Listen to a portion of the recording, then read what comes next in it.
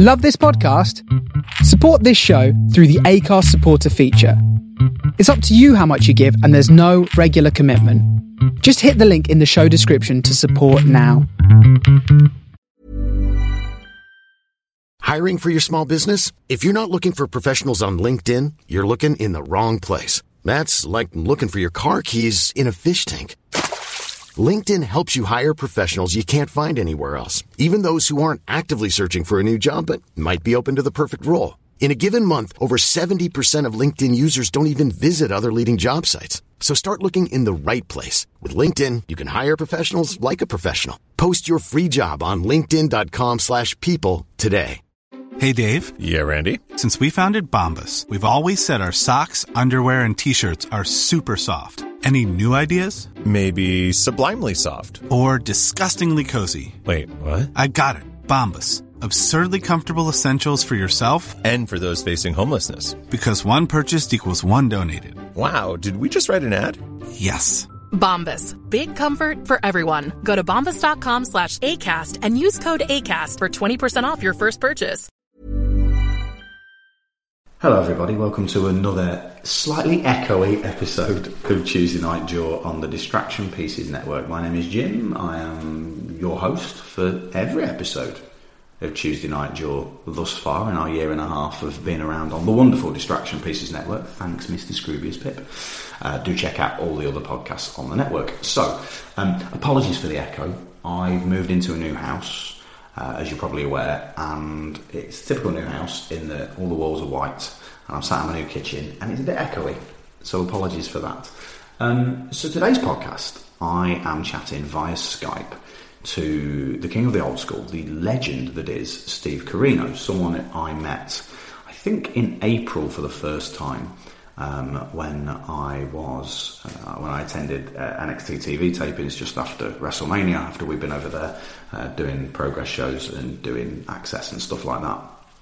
And I loved Steve when he was in ECW. I loved Steve's work in Zero One in Japan and was a big fan of him. And when I met him, I realised not only sometimes when you meet people and they're your hero, they don't always live up to what you're expecting. Steve is a lovely guy and so enthusiastic about wrestling, and that is something that really comes through as part of this interview that I recorded last night. Now,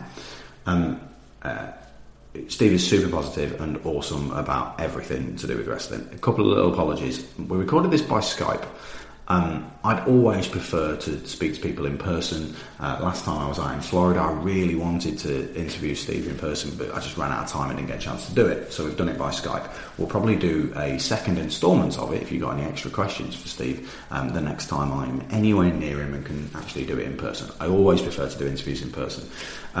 Because we're doing it by Skype, I've messed around with the sound quality a little bit, so I've tried to boost it up where it goes a bit quiet or quieten down where it goes a bit loud. But do be aware that if you're listening to this on headphones, do be aware that the sound does go a little bit quiet, a little bit loud. Also, for some reason, and this has never happened when I use my Skype recording device before, whenever I ask the question, that would make Steve go really quiet. So I've tried to keep my talking to the minimum. Also, you don't need to hear me. You hear me every week.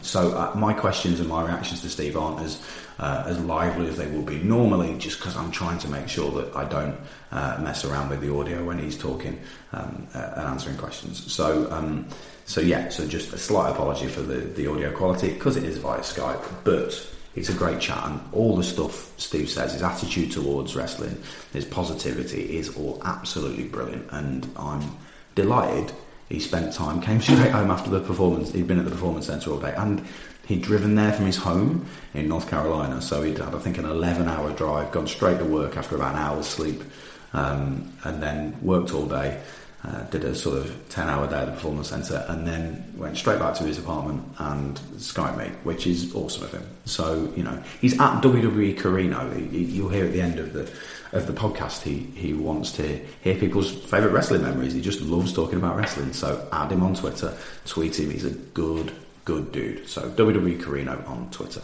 My plugs. I've got a few t-shirts left now. The Cheer Faces Boo Heels t-shirts, not loads left. I'm not going to get any more in, so if you want to get one, maybe get one now before I move on to the next design and some other merch, probably just before Christmas. So yeah, jimsmallman.com/TNJ is where you can point people in the direction of this podcast. You can see all the episodes that we've done so far. And you can find a link right at the top of the page to go to my Backstreet merch store in order to be able to buy our t-shirts. There's slightly less stock on black than there is white. Last time I checked, there was only 4 sizes left on white and only 3 sizes left on black of our awesome t-shirts. And they're really nice. I'm not just saying this because it's my merch, but they are really nice. I'm glad I splurged on having decent shirts made. So jimsmallman.com/TNJ for that. I kind of run a wrestling company with my 2 friends. We have shows coming up. The end of this month is our next show. It feels like a long gap between shows. But our next show is at the end of this month in Camden, sold out, as always. Then we've got a show in Manchester at the beginning of November, that's sold out. We'll have a show at the end of November in London, which will go on sale on October the 30th. Season tickets for our London shows are on general sale tomorrow, which is Wednesday the 11th? Is that correct? I think so. They're on sale tomorrow, general sale. The season ticket renewals will already be on sale this week, and a lot of people have renewed, which we're super grateful for. So progresswrestling.com is where you go if you would like to buy a season ticket to guarantee your tickets for all of our Electric Ballroom shows and our 3 Super Strong Style shows at Alexandra Palace in 2018. Saves a lot of stress on trying to get tickets as well. I know a lot of people do it. It just takes a lot of the stress out of it. So season tickets on sale tomorrow, and you can buy tickets for Wembley at the minute, which is just less than a year away. September the 30th, 2018, our show, which will be at Wembley Arena, which is insane if you think about it. Little tiny independent wrestling company started by 3 mates doing a show at Wembley Arena.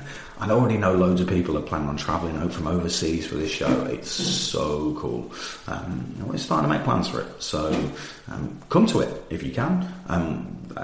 All the really expensive tickets have gone, and by really expensive, it's still a lot cheaper than most shows gigs and that you could ever go and see at Wembley Arena.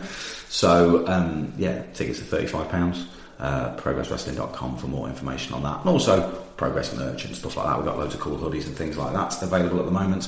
And demand-progress.com is where you watch all of our shows, including our all-female tournament from last week, Revelations of Divine Love, which has got a lot of love, ironically enough, from people on the internet. I've not watched it back yet. I've seen it mainly in GIF form. A show's good when there's a lot of GIFs about it. So I'm very much looking forward to seeing that. Demand-progress.com, progresswrestling.com for that stuff. jimsmallman.com/TNJ. Rate, review, subscribe to this here podcast, because it just helps me out if you do that. It helps keep it to the forefront of iTunes and stuff like that. So please do all that stuff and support everything on the Distraction Pieces Network. I think that's all the plugs. I'm going to eat some cereal. You're going to listen to Steve Carino. It's a great chat. I'm so pleased he came on. I think you'll find his positivity is so infectious. What a great guy. Right, I'll see you at the end. Hey, I'm Ryan Reynolds. Recently, I asked Mint Mobile's legal team if big wireless companies are allowed to raise prices due to inflation. They said yes. And then when I asked if raising prices technically violates those onerous 2-year contracts, they said, "What the f*** are you talking about, you insane Hollywood ass?" So to recap, we're cutting the price of Mint Unlimited from $30 a month to just $15 a month. Give it a try at mintmobile.com/switch. $45 up front for 3 months plus taxes and fees. Promo rate for new customers for limited time. Unlimited more than 40 gigabytes per month. Slows full terms at mintmobile.com. I'm Sandra, and I'm just the professional your small business was looking for. But you didn't hire me because you didn't use LinkedIn Jobs. LinkedIn has professionals you can't find anywhere else, including those who aren't actively looking for a new job, but might be open to the perfect role, like me. In a given month, over 70% of LinkedIn users don't visit other leading job sites. So if you're not looking on LinkedIn, you'll miss out on great candidates like Sandra. Start hiring professionals like a professional. Post your free job on linkedin.com/people today. Since 2013, Bombas has donated over 100 million socks, underwear, and T-shirts to those facing homelessness. If we counted those on air, this ad would last over 1,157 days. But if we counted the time it takes to make a donation possible, it would take just a few clicks. Because every time you make a purchase, Bombas donates an item to someone who needs it. Go to bombas.com/ACAST and use code ACAST for 20% off your first purchase. That's bombas.com/ACAST, code ACAST. Well, hello, Mr. Carino. Well, hello. How are you? I'm good, thank you, mate. I'm good. How are things over in Orlando? They're hot, sometimes rainy. I get that a lot very quickly. But besides that, everything is really good. Did you get caught up in the hurricane at all? Well, here was the thing. The hurricane, because of where I live in North Carolina, I'm so used to the hurricane warnings, and usually they never hit. So this I took with a grain of salt, and I was frustrated right away because everybody ran to Walmart or ran to Publix and got 18 gallons of water per person and this and that. And I was just like, this craziness, absolute craziness. So once it started, that's when I said, oh man, I think this is really going to happen. So I drive a Jeep, and my Jeep is my most prized possession. It's a 92 Jeep Wrangler, but you would think that it was a 2017 gold-plated thing. I just love it. I love my kids. I love my Jeep. I love my wife, kind of in that order. My wife will never listen to this, so it's okay. So once the wind started blowing, I texted the performance center business manager who has a Jeep, and his big Jeep fanatic too. I said, what do I do? He goes, take off your top. So once I took my shirt off, then I was wondering, wow, this is getting really weird. But he meant my roof. So I took my roof off, and then around my apartment complex, they just planted these trees. So I said, once the wind started blowing, I said, you know what? I'm going to push one of these trees over and protect my Jeep. Yep, I was fine. I love that the biggest fear was not where you live, but much more the Jeep. Oh yeah, that was the only thing I feared for, and I thought I'm a genius. I live near the airport. What I'll do is I'll take it to the airport, park it in the airport parking, and then take an Uber back to my apartment. And yeah, apparently 15,000 other people in Orlando thought the same thing. And closed 3 days before. I'm like, crap, what am I going to do? At least you had a plan, dude. It was weird for me when the hurricane was happening, because I've been in Florida during a hurricane before, but not one of that magnitude. And all of a sudden realised that I've got loads of friends who live in Orlando now. 5 years ago, I didn't have loads of friends who lived in Orlando, and then all of a sudden it was, oh, I hope everyone's okay. It was bizarre. So I have some questions for you. My first question for you, before we get into wrestling matters, is based purely on something that I know from having met you and having spent some time with you, is how much money per week do you spend in the American gas station chain Wawa? Well, here's the thing. Okay, now I'll admit, I might have a problem. I stop every morning to get a cup of coffee, so that's $1.85. And then, of course, I always get my gas from there, so maybe another $20 a week. But then I buy Melissa, the office manager. I owe her a cup of coffee once a week, too, because her job is a thankless job, because she has 92 people, or how many we have at the Performance Center, that ask her the dumbest questions every day. And I think she answers my questions every day, and they're dumb. Where do I get toilet paper? And it'd be right in front of my face. And I buy her a cup of coffee once a week. That's I don't know why. It's $1.85 cup of coffee. So I work 5 days a week. I'm here usually 7. I'm usually here 20 days.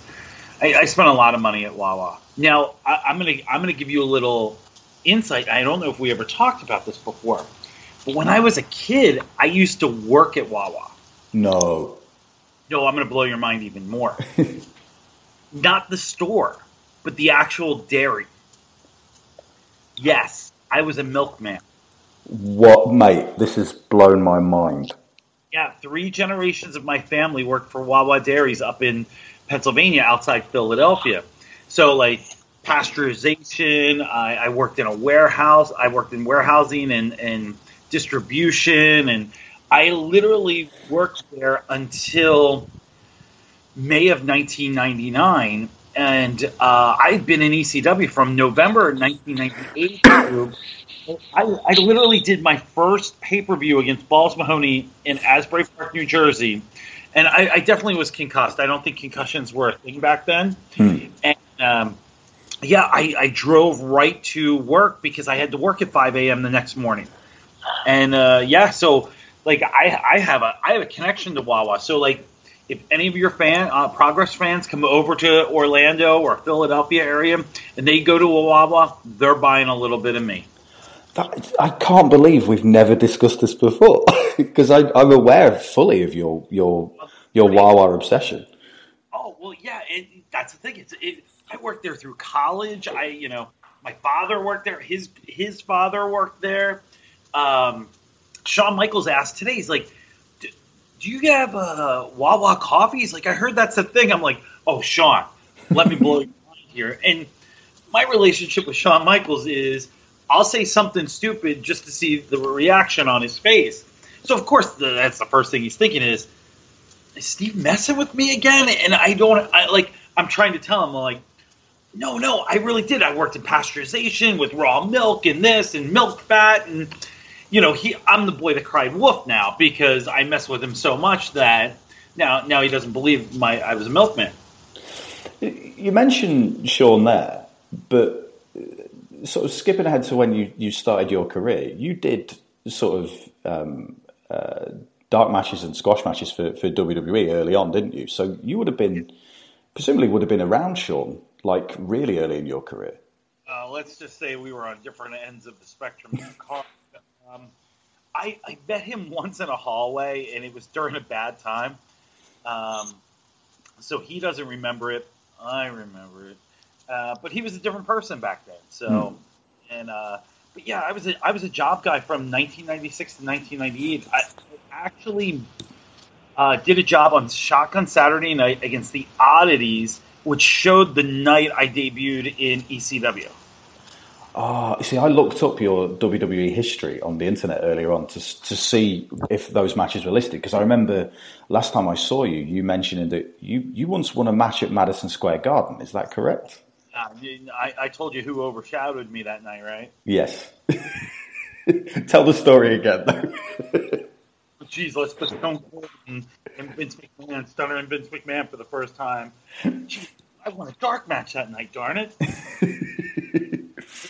WWE wins that I have. Well, also as well, it's not something that's as much of a thing now, but when people were breaking into the business like you were in the 90s, it was a thing that you went and did, wasn't it? Nearly everybody seemed to do the job matches back in the day. Oh yeah, and we loved it because when you're making on the American Indies back in the 90s, I don't know what it is now. I feel like I've been gone forever. But when you first start out and you're making $25 or $30 or $40 a match, and then you can go to a WWF show, and you're working with guys that are on television and you're learning more in a 4-minute squash match where you're not getting any offense in. You're learning more than if you're working in your local town against the same guy that you wrestled 100 times at your same level of experience. So and then you were making, back then, I don't know what it is now, but it was $250. So you're making 7 times what you're used to making, and you're allowed to eat at catering. It was like the greatest thing ever. I had a blast. I did a lot of Shotgun Saturday Night matches. I did a bunch of darks. I wrestled Crush in like 6 different gimmicks. It's not mine.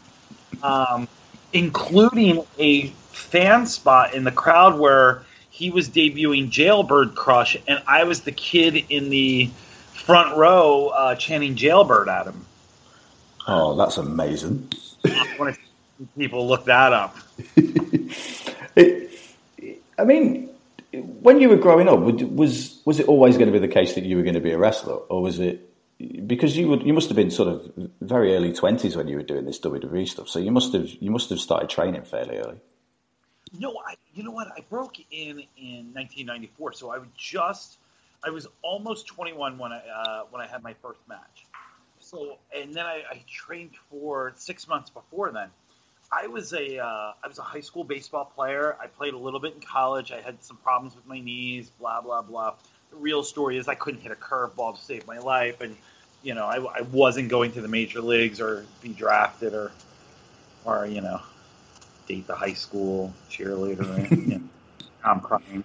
But I loved wrestling. Wrestling was my love. And I just happened to stumble on an advertisement at a nightclub, and here's where like my crazy life always like intersects like pop culture. Do you remember the band Great White? Yes, I do. Yes.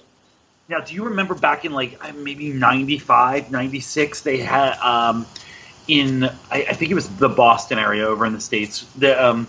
They had an incident at a nightclub where like the nightclub burned down and like 50 people died. I do remember it, and that's why that was the first time I think I was ever aware of them as a band, was because of that incident.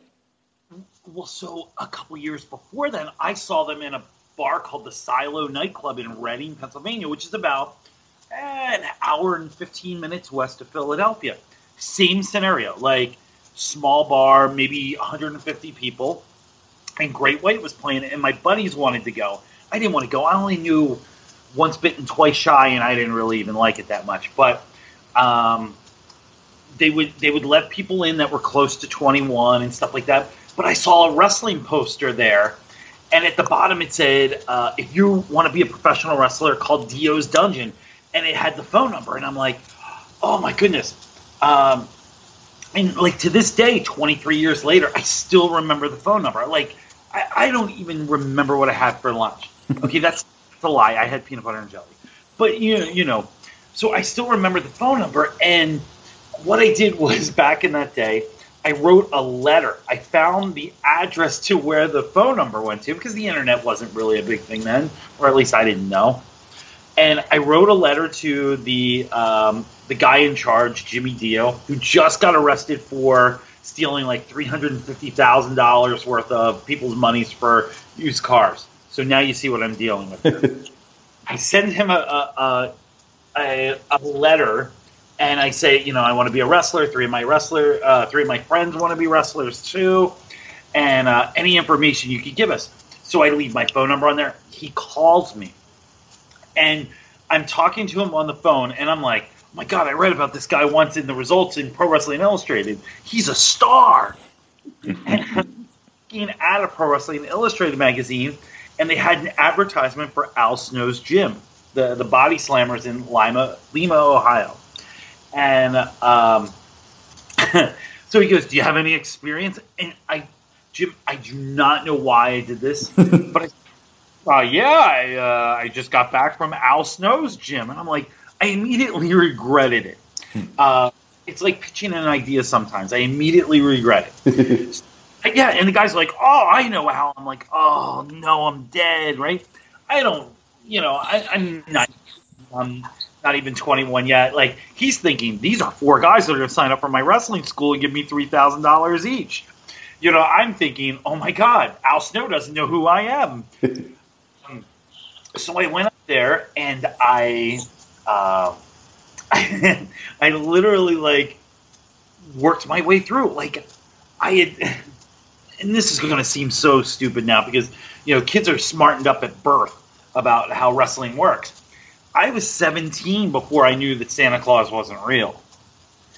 And how I learned was I was in the front row at the Philadelphia Spectrum at SummerSlam 90. Oh, yeah, go ahead. Check your DVDs or your network. Or you can only see me for a second during Kerry Von Erich and Kurt Hennig. And you wouldn't recognize me because I'm thin. And so the dark match is Playboy Buddy Rose versus Shane. And they're going, and I'm enjoying it because I like wrestling. And Shane's about to make his comeback, and Buddy Rose, it felt to me that Buddy Rose looked me in the eyes and said, "Give me a backdrop." And I went, did he just say, "Give me a backdrop"? And here, like, it was like slow motion. Shane sends him off to the ropes. Here comes a backdrop, and here's 17-year-old Steve Corino. No. I knew that, like, I think they talk in the ring. So the guy I'm wrestling with in the ring, I'm literally just working around and I'm hauling stuff to him. I'm like, body slam drop kick. I'm like, does that combination even work? Do I even know how to do this? Oh my God, why does the mat hurt so bad? And I lied into wrestling school. I gave him $3,000. My other 3 friends bailed on the first week. And that's how I got in. And it took me probably a good 15 years before I could look Al Snow in the eye. Has he ever brought it up and said someone mentioned you to me when you were really new? That's where he was still in TNA, and somebody had gone to a seminar that I did, but of course they put it on their resume that they were trained by me. And he's like, I guess he was an idiot or something like that. So Al sends me a message and says, "Hey, do you know this kid?" And I don't remember his name. I'd love to publicly shame him. And I said, "No, why?" He goes, "He said he was trained by you." I'm like, "No." He goes, "Can you imagine that? Somebody saying they were trained by somebody they weren't." I said, I'm like, question mark. He's like, "Years." He's like, "You're my best student." I said, "I'm so sorry, man." Like, so it was a cool moment now being friends with Al that I used his name to get into wrestling school. So when you started out, if you were a wrestling fan, I presume you were aware that it wasn't necessarily going to be the case that you'd end up going to WWF as it was at the time straight away. You'd have to work your way around, because certainly your early days, you seemed very keen to do as much as possible. You ended up in Puerto Rico and places like that as well, didn't you? So you always seem to have the right attitude to work as much as possible. Oh my goodness, yeah. To me, having my first match was the ultimate goal. Like, everything else is gravy now. Like, even today, like, I sit there and I'm helping in promo class, and William Regal sitting next and giving critiques, and we're sitting next to each other. I'm like, man, this is my life. Like, this is crazy. But yeah, I worked around the independents. I would go anywhere I could. I would drive. Luckily, I had the job at the dairy, so like, it was a union job, so I was making pretty good money, so that I could afford to, take the $20 payday or the zero payday sometimes, and it was just a blast to get out there, because where I lived in suburban Philadelphia, and working at the dairy was a blue collar job where you got 2 weeks vacation or 3 weeks vacation, and maybe in those 3 weeks vacation you had enough money to go to the Jersey Shore, the famous Jersey Shore, for 3 or 4 days. That was it. Like, if you went to New Jersey, like, you were going to another country. To me, like, I was getting to wrestle in Delaware and North Carolina and Virginia, and I'm getting to see the world. And WWF and WWE and ECW and WCW weren't even thoughts. They were just like, oh my goodness, I'm getting to wrestle, in Roanoke, Virginia, and in Winchester, Virginia, at the Farm Expo, and it was mind-boggling to me. So when I got chances to go to USWA in Memphis or WWC in Puerto Rico, instead of thinking them as, oh, these are just stops on my way to the top, I was like, oh my goodness, Jerry Lawler, Bill Dundee, and all these guys of the past. Or I went to Puerto Rico and, I would take a second and go, I'm teaming with Carlos Colon, the same guy that's not paying me what he's supposed to be paying me every week. Carlos Colon. And, the fan in me is never, ever left. And I think that's one thing about professional wrestling that fans and wrestlers share, is that absolute love of what you do. And I love when I'll sit with a coach or another person at the Performance Center, and we just talk about what we love about wrestling. And it reminds me of that movie Almost Famous, when the reporter asked the guitar player, he goes, "What do you love about music?" And his answer is perfect. He says, "To begin with, everything." And that's, for me, that's professional wrestling. When people ask, "What do you love about professional wrestling?" I say, everything. Everything. Because from me watching as an 8-year-old kid and watching Tommy Wildfire Rich, or turning on USA Channel and Southwest Championship Wrestling's on, and Tully Blanchard is bludgeoning Eric Emery, and there's blood everywhere, and I'm 8 years old, and I don't know what I'm seeing, but I know that I'm drawn to it. And the theatrics and the storylines and the athleticism, and you just, it's the greatest drug that you'll ever have. I think you've summed up how I feel about wrestling and how pretty much every listener to this podcast feels about wrestling. And having met you as well, you are as enthusiastic about it as I'd want you to be. As someone who's been watching you for years, I love the fact that you're as enthusiastic about it as you are. You think I was a grumpy guy? Oh, you did, didn't you? People say that to me. They're like, "Oh, wow, I'm surprised that you're like as enthusiastic about wrestling as you are." Like, I'm like, why? Do I come off grumpy? I'm like, what? No.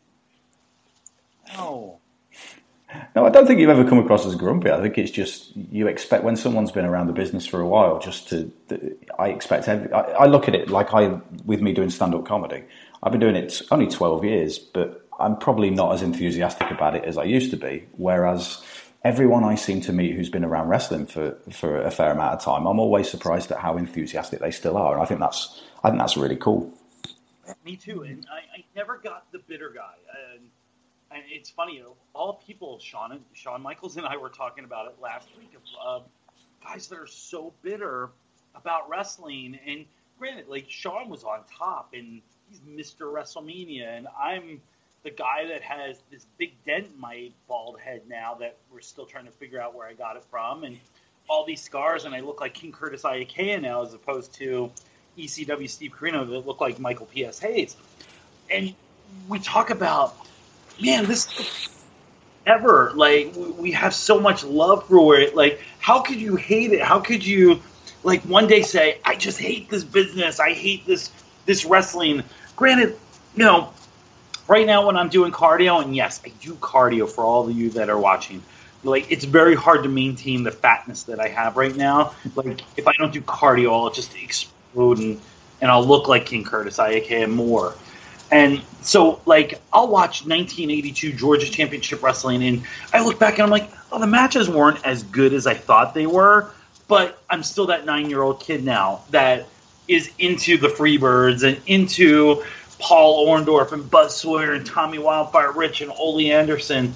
And I remember what it was like to just love something so much that I still love it to this day. And hate the wrestling business is just, to me, I can't fathom it. I can't understand it. You know, I've had a lot. It took me 23 years to get my first WWE check.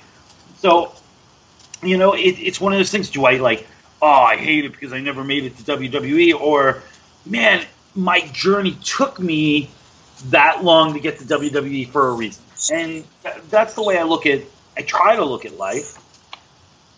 I think it's a healthy way of looking at it, mate. I mean, let's go back to your first ever match, because I'm curious to know more about it. Because you said your goal was to have your first ever match. Who was your first ever match against? Where was it? And how many people was it in front of? So it was in front of about 150, about 60 tickets that I sold. And lived good 45, 50 minutes away from the venue. And it happened to be that Silo nightclub in Reading, Pennsylvania, which I don't even know if it's still around. I'll have to ask. My wife's from that area, so I'll have to ask. And I don't know why she would know. We live in North Carolina now, but who knows? And she's so young that she probably never went there. And So it was against the Mighty Mess brothers, Mark and Troy Mess, who were actually the actual trainers at the wrestling school. And it was April 6, 1994. And I don't remember it, and I'm sure I have the VHS tape somewhere. And I'm sure it's awful, but it was a blast. Like, man, I just remember just walking out there and like getting in the ring and going, oh my God, I'm in a wrestling ring. And, you know, people are cheering and booing and they don't know me. And I just went, this is the greatest thing ever. And I don't remember how the match went. I know we lost. I probably only won 7 matches in my career. But I remember that the music was loud and everybody was packed in. Like, I say 150, but man, it felt like 5,000 were there because you're just into the moment. And so, yeah, the Mighty Mess brothers, and Mark Mess has become, he's a guy that these guys were 2 farm boys from Ole, Pennsylvania, which is up near Reading, that still work on their farm, still have the wrestling school that they bought from Jimmy Dio. And like, Mark can't be any nicer. And so I always try and put him over as the guy that trained me. I didn't learn a lot from that wrestling school. I really got trained a lot by Tom Brandy and King Kalua. But it was Mark's rings and Mark's hospitality and Mark's, you know, niceness that allowed me to be a part of his wrestling school. So, you know, they still have the wrestling school. 25 years they've had it now. So I think I'm the only person that's probably, you know, made it. But, yeah, you know, it's just cool moments like that.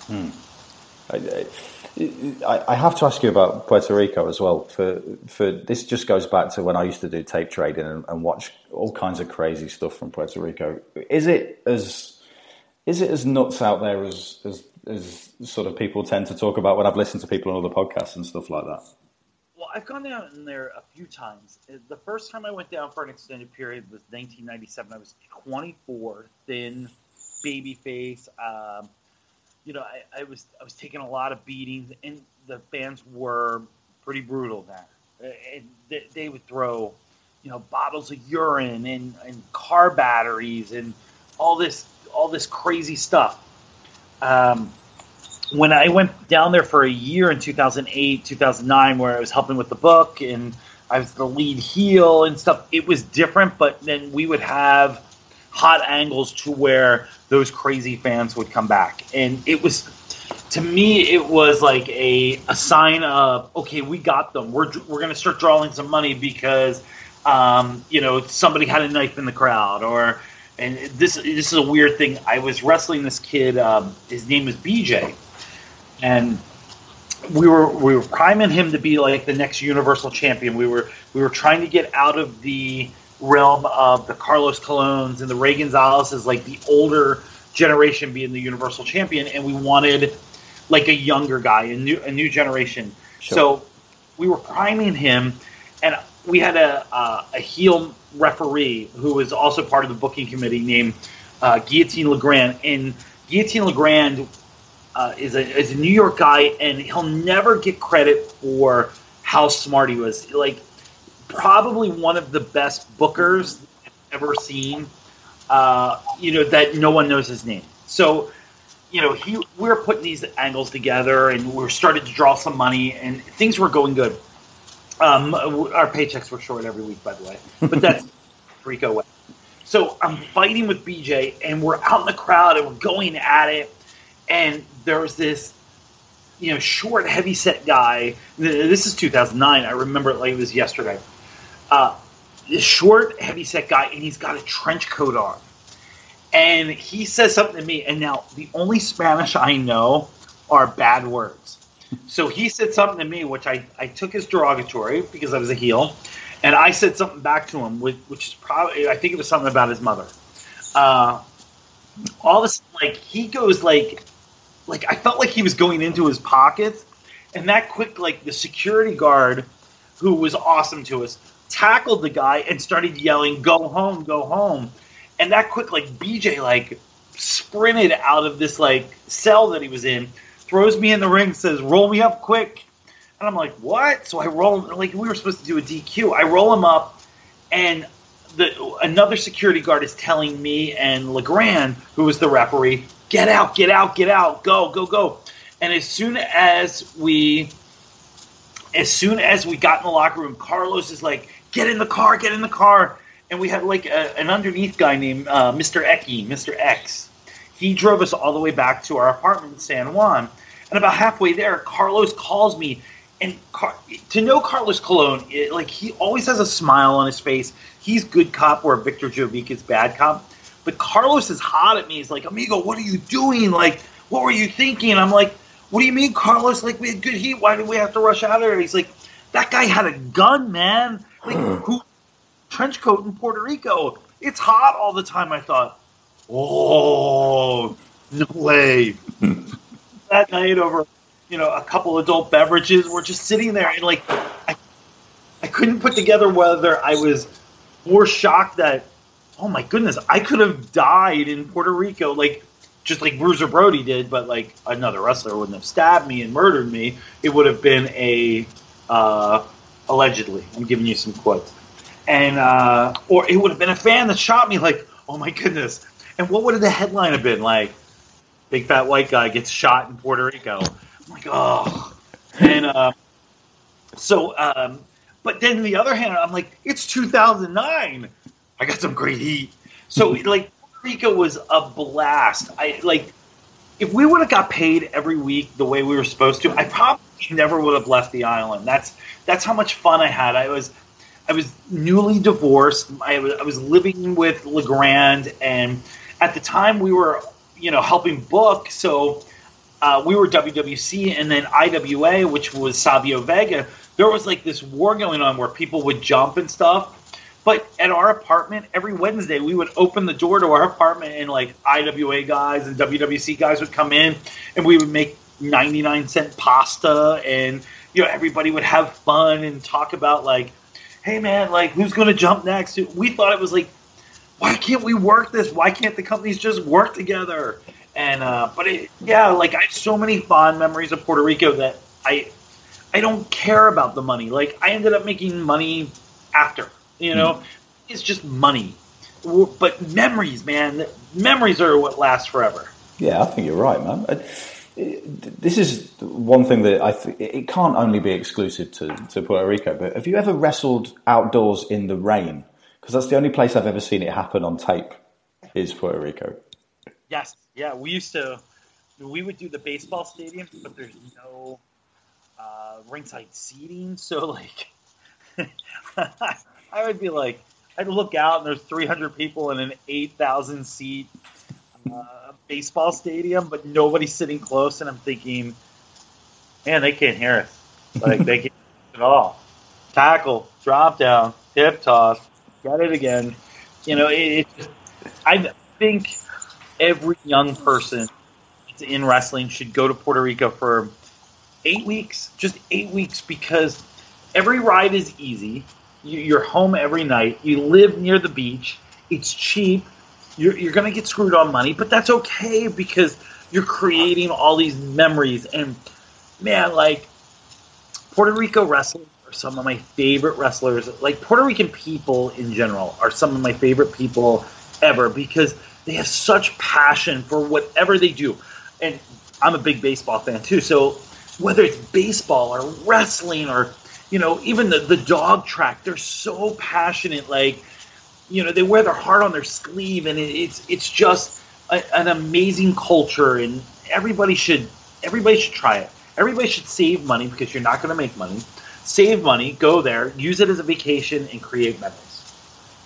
It's a good tip, man. Speaking of memories, first, this is how I'm going to do a seamless segue, like I'm a top quality presenter. But my first memory of you is seeing you in ECW, which I think is probably, certainly over here, is going to be most people's first recollection of you. There's lots to cover in ECW, but I think the biggest stroke of genius you had was turning up there and going, do you know what? I'm gonna be anti-hardcore. That'll work. And it's crazy to think all these years later. It's almost 20 years. It's 20 years now that I came up with the character because ECW in Philadelphia was like a phenomenon. But I lived outside Philadelphia to where I was working all the indies, but I was noticing that the indies, there were guys that wanted to be ECW, and I thought, oh, this is cool. Like, they really have something. And I thought, how would I fit into this world? And at the time, I was 170, 175, 180 pounds and tall and goofy. And I thought, how do I survive in this world? And I thought to myself, what if I was the anti-hardcore? And I remember that Cactus Jack tried it, and someone else tried it. Was it Shane Douglas? I think Shane tried it. But they were already established characters. Well, them doing it was just a shtick to get them to do it. Here, my selling point was, I'm no one. I am just a young kid that is so arrogant and thinks he's so above this that I'm going to sell this character.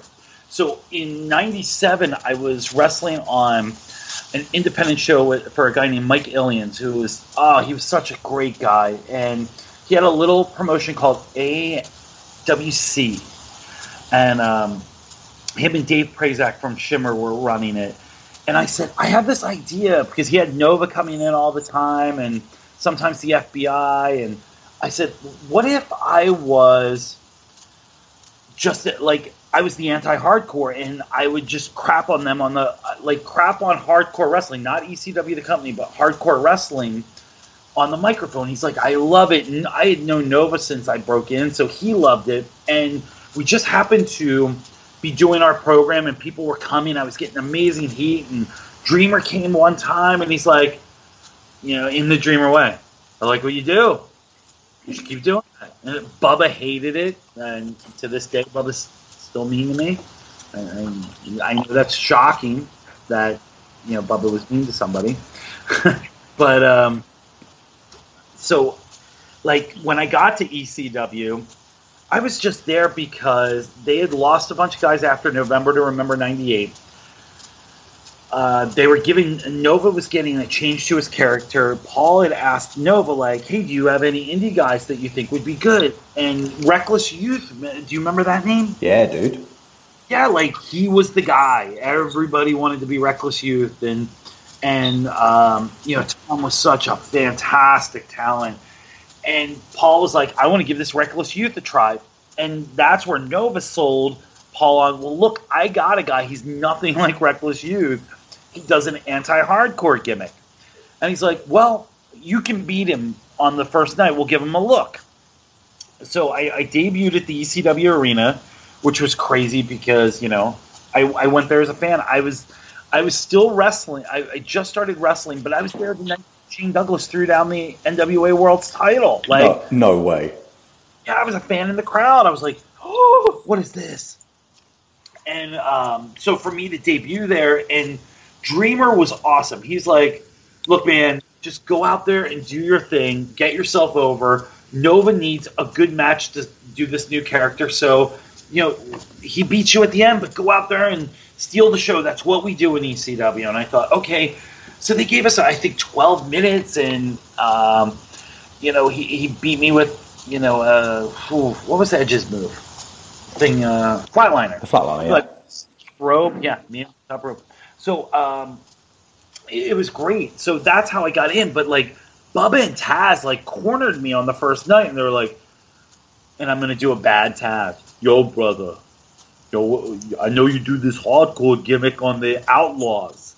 We have a lot of respect for what we do here. Like, keep your nose clean. I'm thinking, my God, this is like a gimmick. Like, and I never felt like easy around those guys. And Tommy Rich treated me like crap, and all the boys hated me. They hated me. The more you learn later in life, you're like, oh man, that guy really hated me. Like I had nuclear heat in the locker room because they thought it was a real thing. They didn't even know that it was, just a character. That's amazing. Like you did a lot of as the gimmick sort of took off, you did a lot of quite crazy stuff. Whose idea was it for you to get involved with the Limp Bizkit thing? That happened because Sandman is a disgusting human being. He's awesome, but like Sandman had just come back. We were in Peoria, Illinois, and I was supposed to have a singles match with him, but I mean, Sandman was like in no shape to wrestle, and to know Sandman, like that is hard to do. So a guy named Greg Bagarozzi, who used to be our local promoter, said, "Hey, there's a band next door. Do you want to do something with them? You know, just so you got something to do?" I said, "Yeah." And they said, you can only take 2 people because, and I said, "Well, can we film this?" And he said, "Let me go ask." So he goes out, he's like, "Yeah, whatever." And I look at Dreamer, I said, "Man, like, who knows how this is? Like, it's a local band. Like, we'll just go over and I'll do some stuff and they'll hit me and Balls and Axel will get involved and this should be easy. This will, you know, like, and maybe if it's cool enough, we can use it on hardcore TV." Like, all right, cool. So I take Gabe Sapolsky as the cameraman, and we go up there, and I make it like it's one long promo. And I go there, and there's a shot where, and it's been years since I've seen it, but there's a shot where, like, I take the step out into the arena, and I realize, like, oh, there's 15,000 people here. Not the 1,500 that are in the adjacent building watching ECW. I said, oh, man. But I'm like, this is a great opportunity. And I got up on stage. And one thing when we met the band, I remember that Fred Durst cursed a lot. And I thought, you know what? I'm going to do everything I can to stop his cursing. Like, we want to see this on television. And that was one thing that Taz taught me. In 1999, heels shouldn't curse because that's what a common man did. A common man would curse. You know, a common man's wrestler was Stone Cold Steve Austin or even Taz in ECW. They cursed. Well, a heel like myself or Kurt Angle got more over about like not cursing and trying to talk over than what we would do as if we curse. So I said to myself, I'm not going to curse, and I'm going to try to get the television show over in like a weird plug. And I did, and it was so weird that the next day, like, Paul calls me and says, "You're not going to believe this. MTV News is covering it." I'm like, "Are you sure?" And to turn on MTV, and Kurt Loder's talking about how a wrestler jumped on the Limp Bizkit stage. And this is how, like, my life is so awesome. The next week we're in Atlanta, and Dusty Rhodes had just gotten released from WCW, and he wanted to come watch the show. And we just, like, the promo that we did, if you go back and watch it, like, even Joey says, "Oh, we're don't worry, Dream, we're not filming this," because we didn't know if he had a full release or if it was going to be good. So the idea for me and Dream's first thing was to be a dark, just for the house. Yeah, like, look what it did for me. But like that, like, here I am on MTV News with my blonde hair and my beard and wearing a singlet in front of 15,000 people and talking about Barry Manilow and Britney Spears. And then the next week I'm taking an elbow from the American Dream, Dusty Rhodes, who I would watch religiously every month from the first row of the second level of the old Philadelphia Civic Center. And I was like, this is craziness. This is just, man, this is a little boy's dreams coming true. See, this has worked nicely because the next thing I had written down was to ask you about your feud with Dusty, because I remember we used to have to get ECW, we had to buy it on tapes here for the longest time, and I remember waiting until the tape came out with you and Dusty's bull rope match on it, and just being blown away by it, especially, like, I mean, Dusty wasn't a young man at that point either, was he? No, and he was just, I don't know what it was. There was something. Afterwards, he told Paul, he said, "Man, I want to work with this kid," and he didn't have to do that. He was Dusty Rhodes. Like, I was no one. I was literally no one. I was a guy working the opening match with Chris Chetty and Nova a lot, or I would manage Rhino because they were teaching Rhino how to talk. And Tajiri, like, Lance Storm used to, like, rib me and call me a manager in tights. And here I am now working with the 3-time NWA World's Heavyweight Champion. Like, holy crap. This is insane. 6 months before, I was losing to Jazz and Francine on every house show.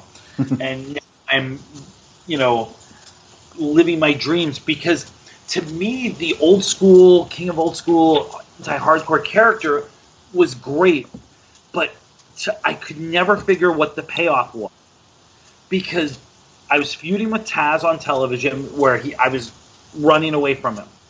And that was all cool. Like, and I had like a heat level of like 7.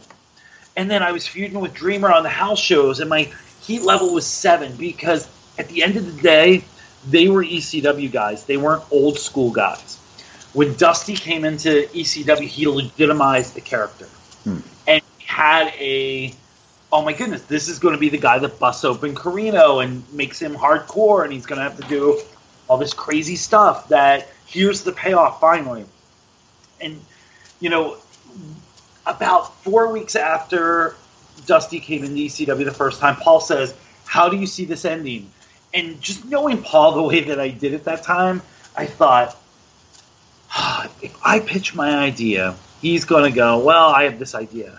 But if I pitch my idea and I make it look like it was his originally, I said, Paul, do you remember that time we were talking and you loved the old Texas Bull Rope matches? And he's like, I did. I go, I think you were right and we should finish it like that. He's like, you are right. And I'm like, oh my God, it worked. Yeah, so I came up with the Bull Rope match and we got there. And Dream goes, do you have any ideas? I said, it's still young. I go, yeah. He goes, no, what's your ideas? And I mapped it out. And he goes, all right, let's do it. I go, what? He goes, let's do it exactly the way you want. I said, you got to be kidding me. So, here's Dusty Rhodes letting me call the match. And I don't cry much, only when the Notebook is on, and Inside Out gets me a little bit. You're a new dad. Wow, Inside Out is going to crush you. I've heard this. I'm going to avoid it for that reason. Yeah, for as long as possible. Yeah, Bing Bong will ruin your day. So I walk back after the match, and Paul grabs me, takes me aside, and he gives me a hug. And it's something I'll never forget. He said, that was better than anything that him and Tully did. And I thought, wow, Tully was my first favorite heel as a kid. And to hear your boss say that, and he didn't know Tully was I don't know, Paul knows everything. So Paul probably knew that was my butt because he knew it would scar me for life later. But yeah, that was the greatest thing. And I remember walking and Jack Victory looked at me and he said, go in that locker room. And it was like a closet. And I went in and I bawled my eyes out. And it was like a culmination of everything that from the time that I watched Georgia Championship Wrestling for the first time when I was 8 years old to being 27 and wrestling on pay-per-view against Dusty Rhodes in an ECW ring and Paulie dangerously telling me that it was better than what him and Tully did. And it was probably a lie, but man, Paul could, he could talk you into anything. I joke, and I said it to him at WrestleMania Access. I said, Paul, I don't know how you do it, but I would have invaded Poland for you, man. For all you history buffs, that's a good joke.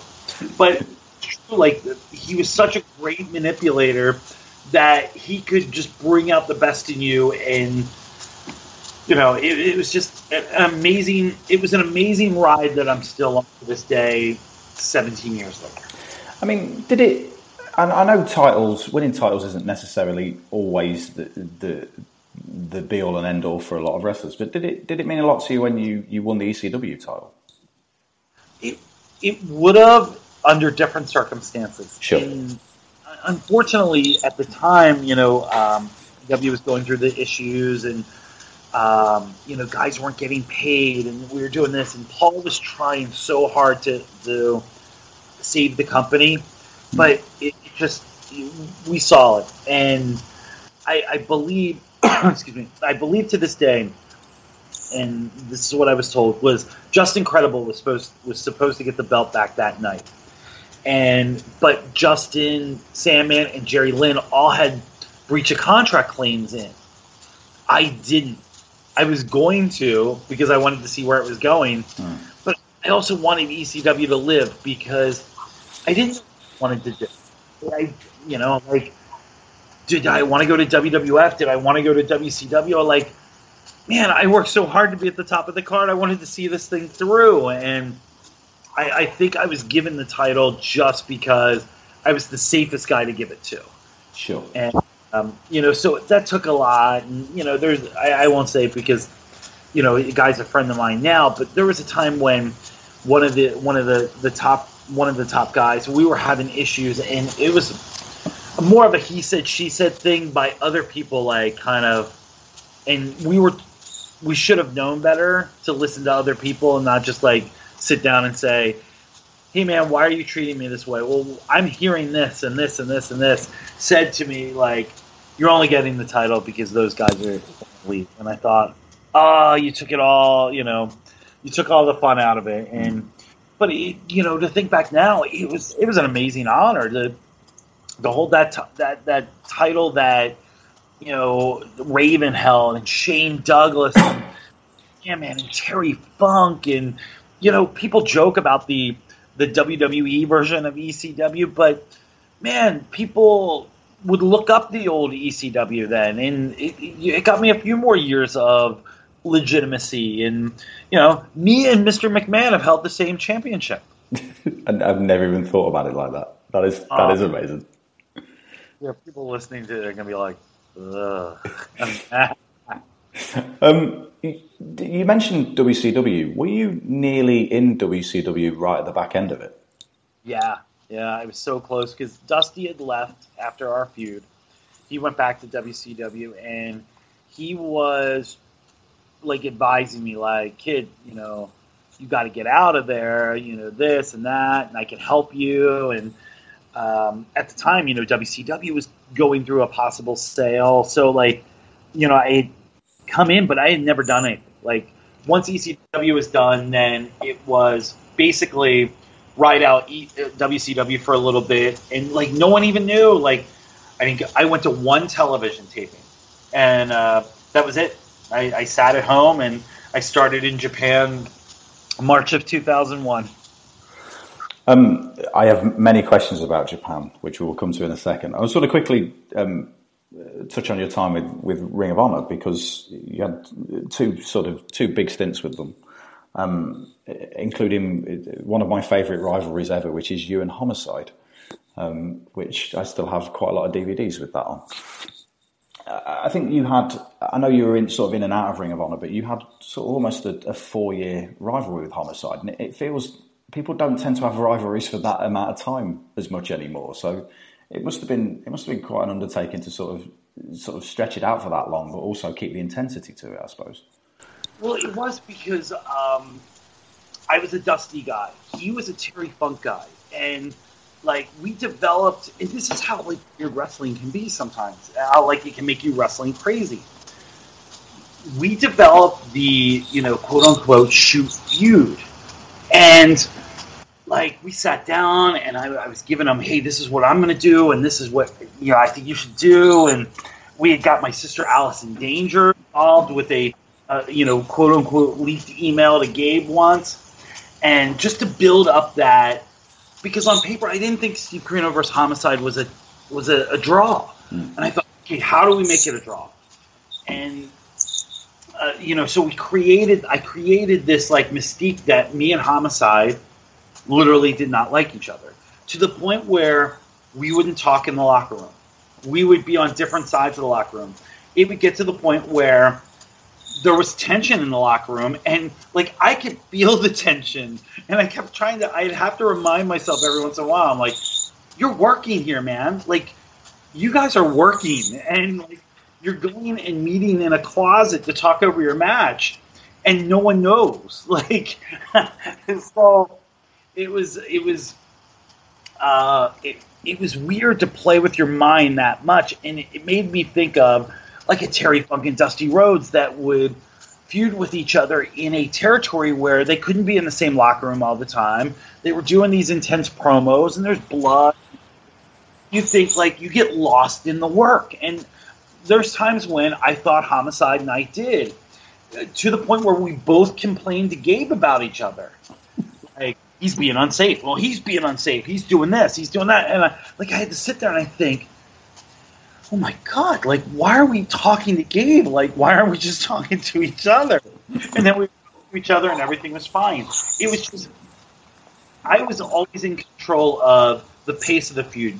I would be in Japan 20, 26 weeks a year. So it was very easy for me to come, like, hit and run and do a little bit of the feud, but never give the end. You know, do a little bit of the feud, never give the end.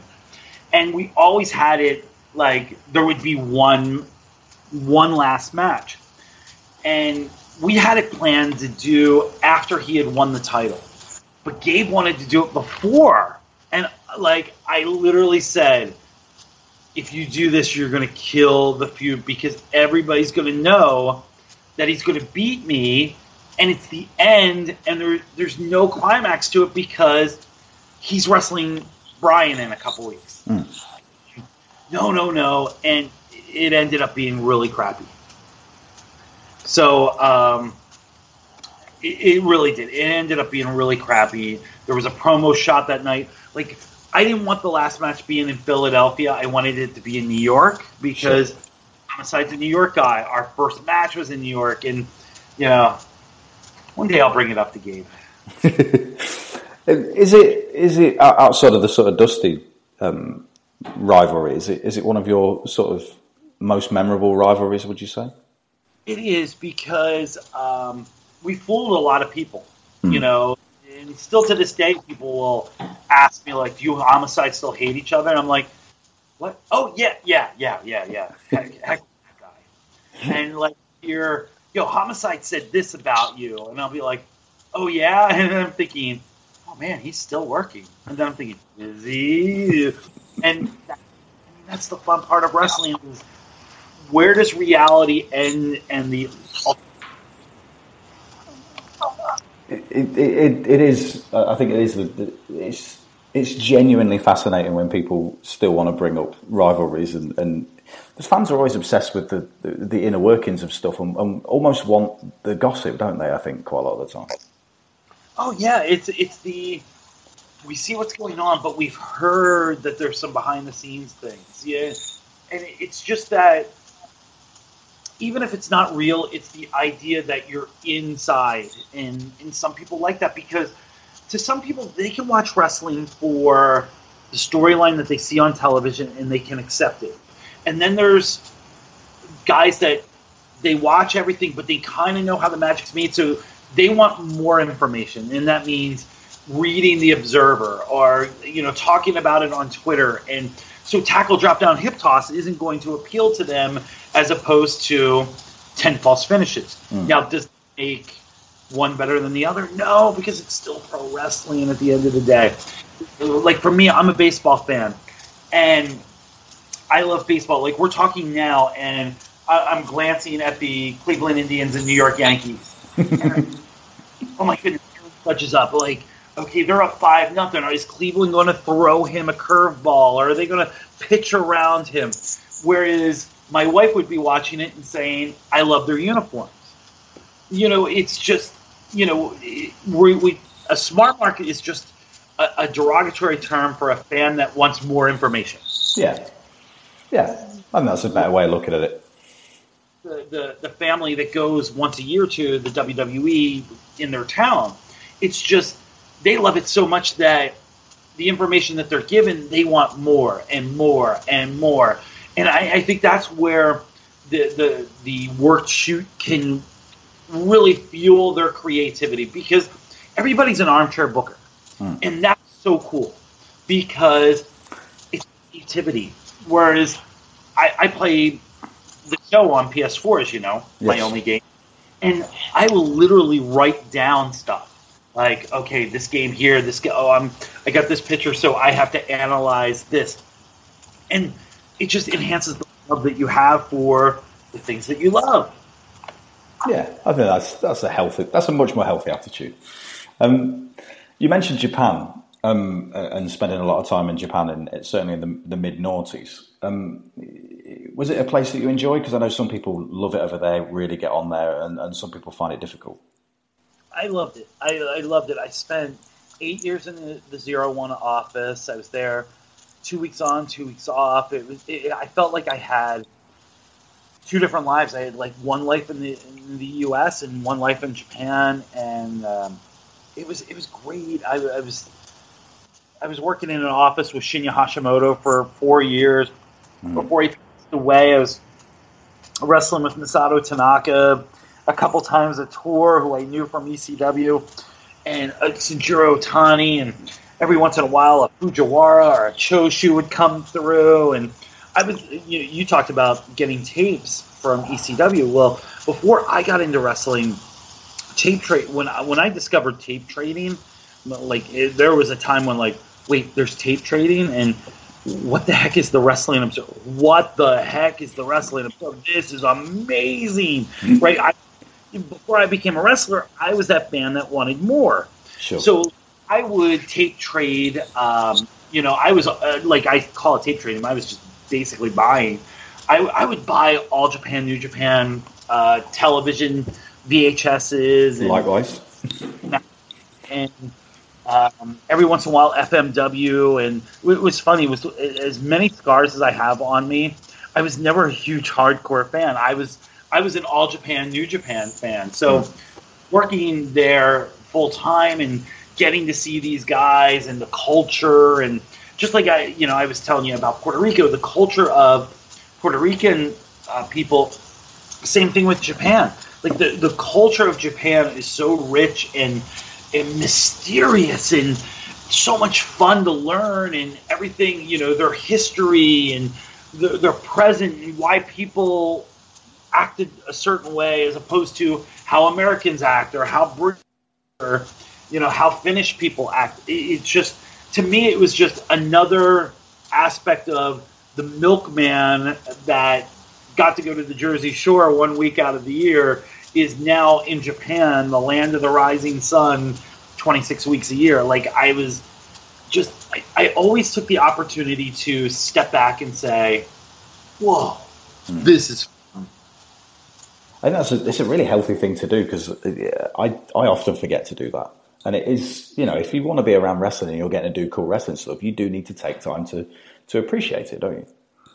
Oh, absolutely. And it could be just experience something. Like if you're an independent wrestler and you're struggling, think about the town that you're going to this weekend, and it's what's unique about that town.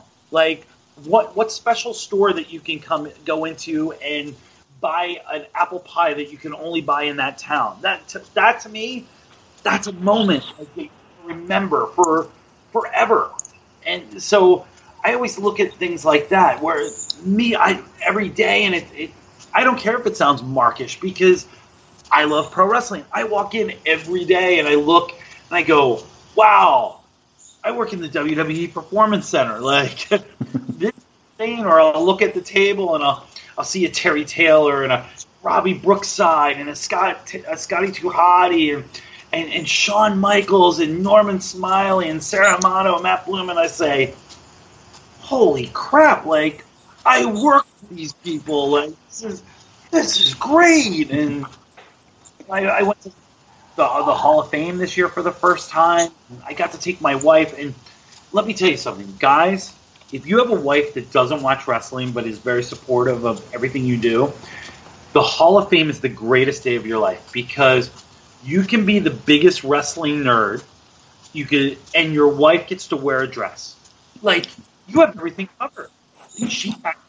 You're happy. She doesn't care how long Diamond Dallas Page's speech is. She wants another glass of wine and can show off her new, I don't even know how much she spent on the dress. You don't care, because she's happy, you're happy. Moment. There's a question I've got to ask you about Japan, and this is something I was talking to a friend of mine about the other day. So obviously you work for 01, a fantastic promotion, but you also worked for Hustle, which is insane. I worked in the office of Hustle, too. It's one of the most... I remember the first time I ever saw video of it and thinking, this is the most nuts wrestling promotion I've ever seen. Yeah, it was insane. Like, I would sit in the booking meeting, and I would literally look around the table and say, wait, we're doing what? That's Takada over there. You're Takada. Wait, Tenryu's in on this? You guys are kidding me. Like, where's the, Ashton, where's the, I'm being pumped. And yeah, we do it, and I would just sit there and go, unbelievable. But it was amazing. Like, me and Brian Kendrick would have the best times just looking around saying, this is crazy, right? Yeah, it's really crazy. Like, we're in a dream, right? And they're like, yeah. And, it was insane. I got to teach Warren Cromartie, who was an old baseball player, how to wrestle Tiger Jit Singh. I mean, just that sentence alone, I think, sums up the craziness of it. Was it a Japanese company trying to replicate sports entertainment and just going completely the other way? Oh, it was Pride. The Dream Stage Entertainment Company was the ones that were behind Hustle. Oh, of course, yeah. And they wanted to be what they thought the WWE was. And I'm thinking, I don't know, man. I think you guys are way above and beyond the ridiculous that WWE's ever done. Like Kawada sang.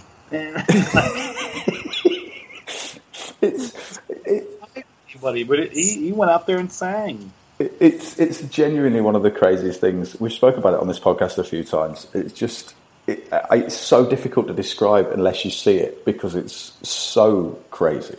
It's bizarre. It's unpolitical correct.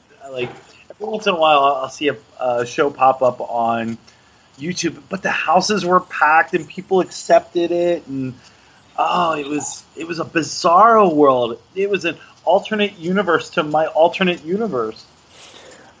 You mentioned that you've sort of ended up in the office and part of booking with, when you're in Puerto Rico and in Japan and stuff like that. Presumably, was it something you always wanted to be involved in, or was it just that people realised you'd got a good brain for wrestling and then just wanted to have you involved on that side? Sometimes it ended up being more of luck, whereas not luck of like I was the right place at the right time, is they had somebody else in mind and they realized like that person was clueless. In Puerto Rico, times were rough and Carlos was running out of ideas and he was still doing 1987 ideas, but it was 2008 and he needed something new. And, he had asked me what I thought of a show and I gave him my notes, and he said, well, why don't you come down and help book? Okay, cool. Whereas Japan, somebody else was booking the Americans at the time, and he was just screwing up royally, always. And Hashimoto had asked me about a finish. The first day I met him, he had asked me about a finish. He goes, what do you think for here? And, man, up until I met Kevin Sullivan, I didn't realize,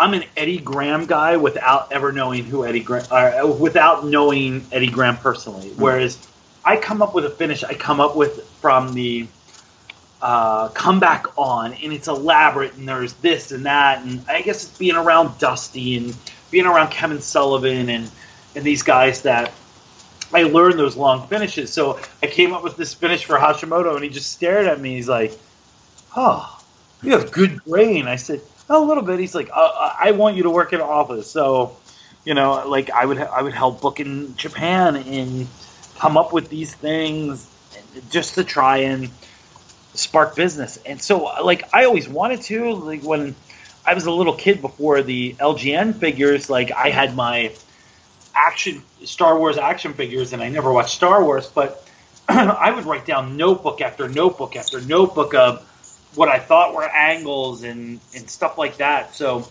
I guess, I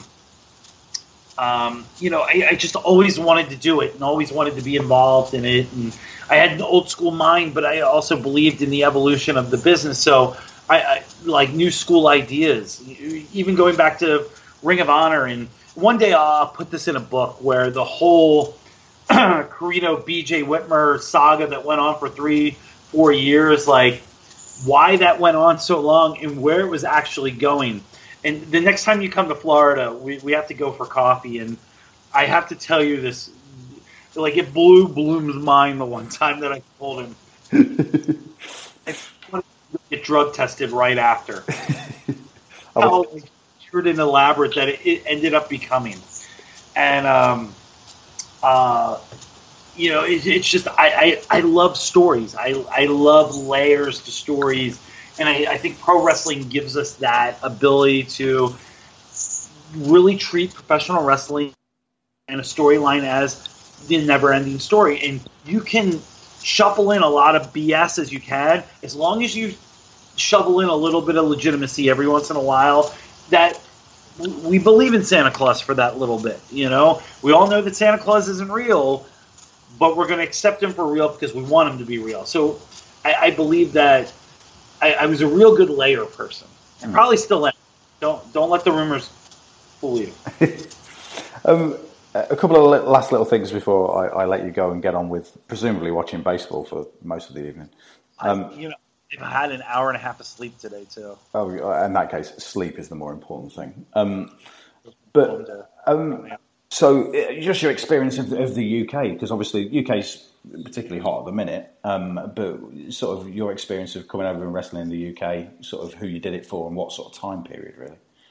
I have wrestled for so many different companies in the UK. It started with this is going to be fun. The first time I was supposed to come over to England was 2001 after ECW for, remember Wrestle Express? Yes. Oh, that big fiasco. And it was going to be me versus Mr. Perfect. And it was awesome. And of course it all blew up. And Scott Conway, who he took over for Wrestle Express and still brought over a few guys, you know, him and FWA, and he got me a few dates and stuff like that. And then from there, I wrestled for FWA, did a cool feud with Alex Shane for a little bit in like 03, 04. And it based off a reality of him burying me on his radio show about not coming over for the Ring of Honor versus FWA show. Right. And at the time, instead of taking the money, I stayed with the storyline. I was not like an ROH guy. I was like in and out, but I was going to be on the list to go over to be like ROH versus FWA. And I said to both Gabe and Alex, I said, I because it doesn't make sense for what I'm doing. And man, he like crapped on me on his radio show and this, and then like I guess one day he had like a clarity of like, you know what, it didn't make sense. And he reached out to me and he said, hey man, I'm going to go on my radio show and apologize. You know, I was wrong. And I said, don't do that. Like, why don't we make this a feud? And it did well. It was good. It was fun. Like one of the biggest pops I ever got was I was a surprise, and I interfered in a Mark Sloan match, which he never forgave me for, and ducked out of a clothesline finish once later. Him. So so like I interfered, and like no one knew I was there, and I shot a promo and wrestled Doug Williams later, and then the ill-fated 1PW. I booked 1PW when it was really good. I was that guy, and before Gauntlet started getting really shady, but like we had some cool shows. Like people don't realize we did. And this was a time when Gauntlet would read, what was that? There was a big message board from UK Wrestling. Man, he lived on it. Like, my morning would start because, you know, England being 5 hours ahead would be, oh my God, did you read what was on the message board? I'm like, every morning I would start with, what message board? Like, what message boards? Like, we are packing the house right now. Why can't we listen to the fans that are packing the house? And of course, he's fighting with fans. But I had advertised, one of my favorite angle I ever booked in England was for the first anniversary show.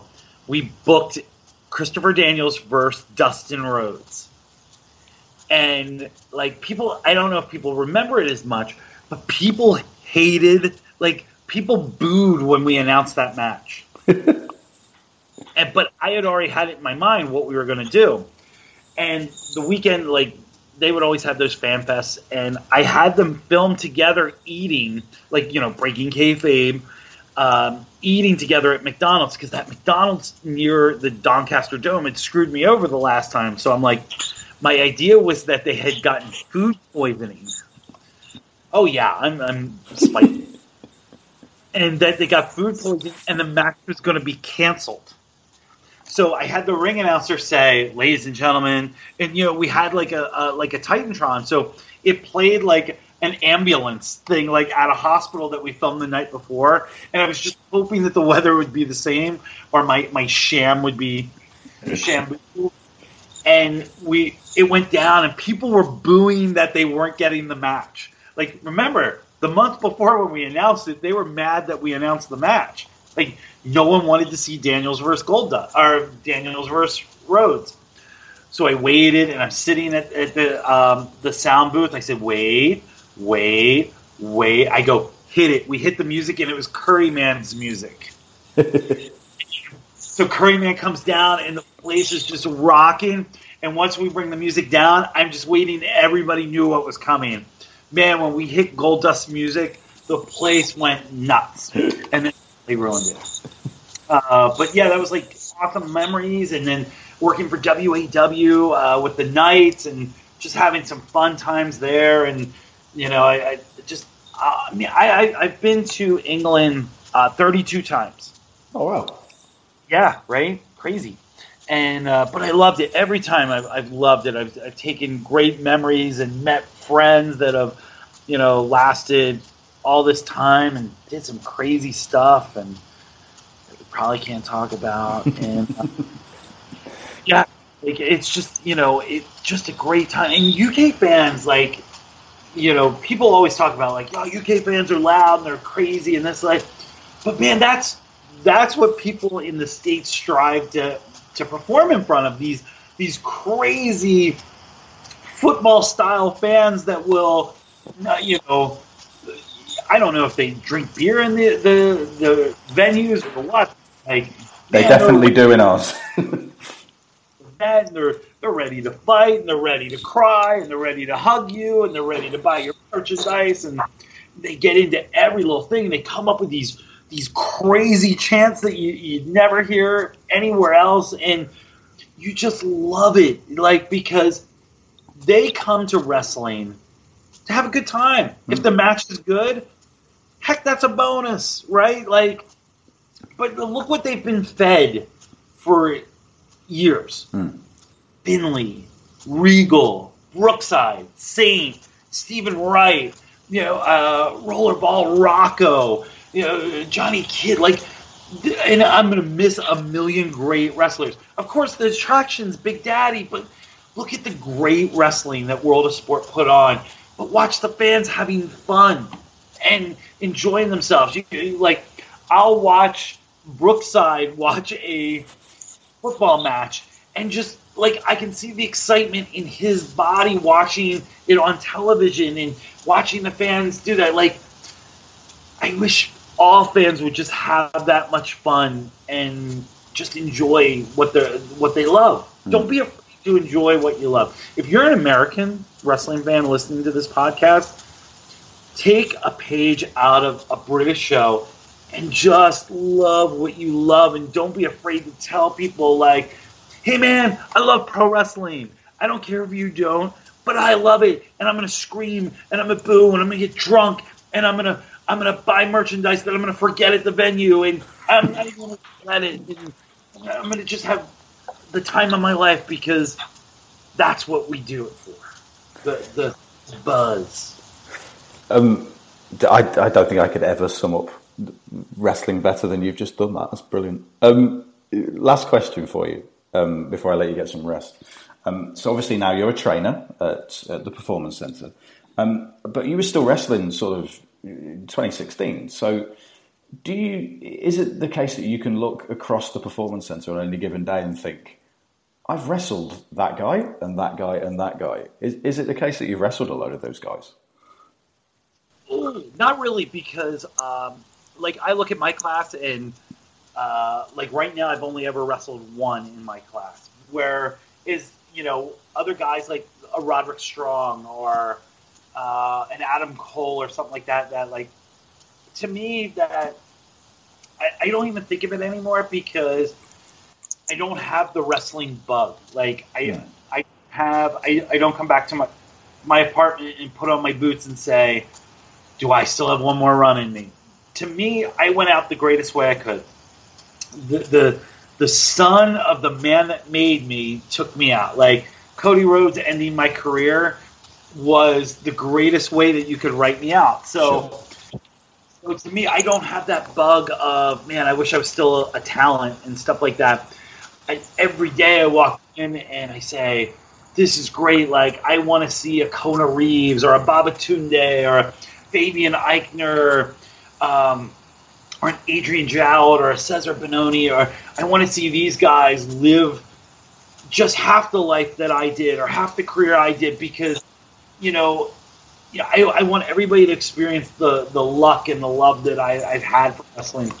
And now for me as a coach, I can teach 100%. I can watch Brookside teach 100% and Smiley teach 100%, and with no regrets. Like they give the love of the industry to everybody that comes into their classes, and I think that it's such a great positive outlook for their career. Like they can look back in the Performance Center and say, "Man, I don't know. There's like a tie for who loved the business more." And they'll say Brookside, Smiley, Taylor, Carino, Michaels, Bloom, Amato, Garland, all these guys that love the business so much that's what we're trying to pass on more than anything. I think it's a healthy thing to pass on, man. Listen, I really appreciate you doing this because I've wanted to, ever since I first met you, I've wanted to have you on because I know how enthusiastic you are about wrestling, and I think that's really come across in the sort of hour and bit that we've been chatting. Before I let you go, is there anything you would like to plug, be it your Twitter account or anything like that? I don't know. It's been so long. Like I always think that like the day I signed with WWE, like the hustle was over for me. Yeah, you can follow me on Twitter at WWE Carino, and don't be afraid to, when you listen to this, and tell me what your memories are of wrestling. I love hearing people talk about like their love of wrestling. So, that's the only thing. Like my Facebook is basically just to see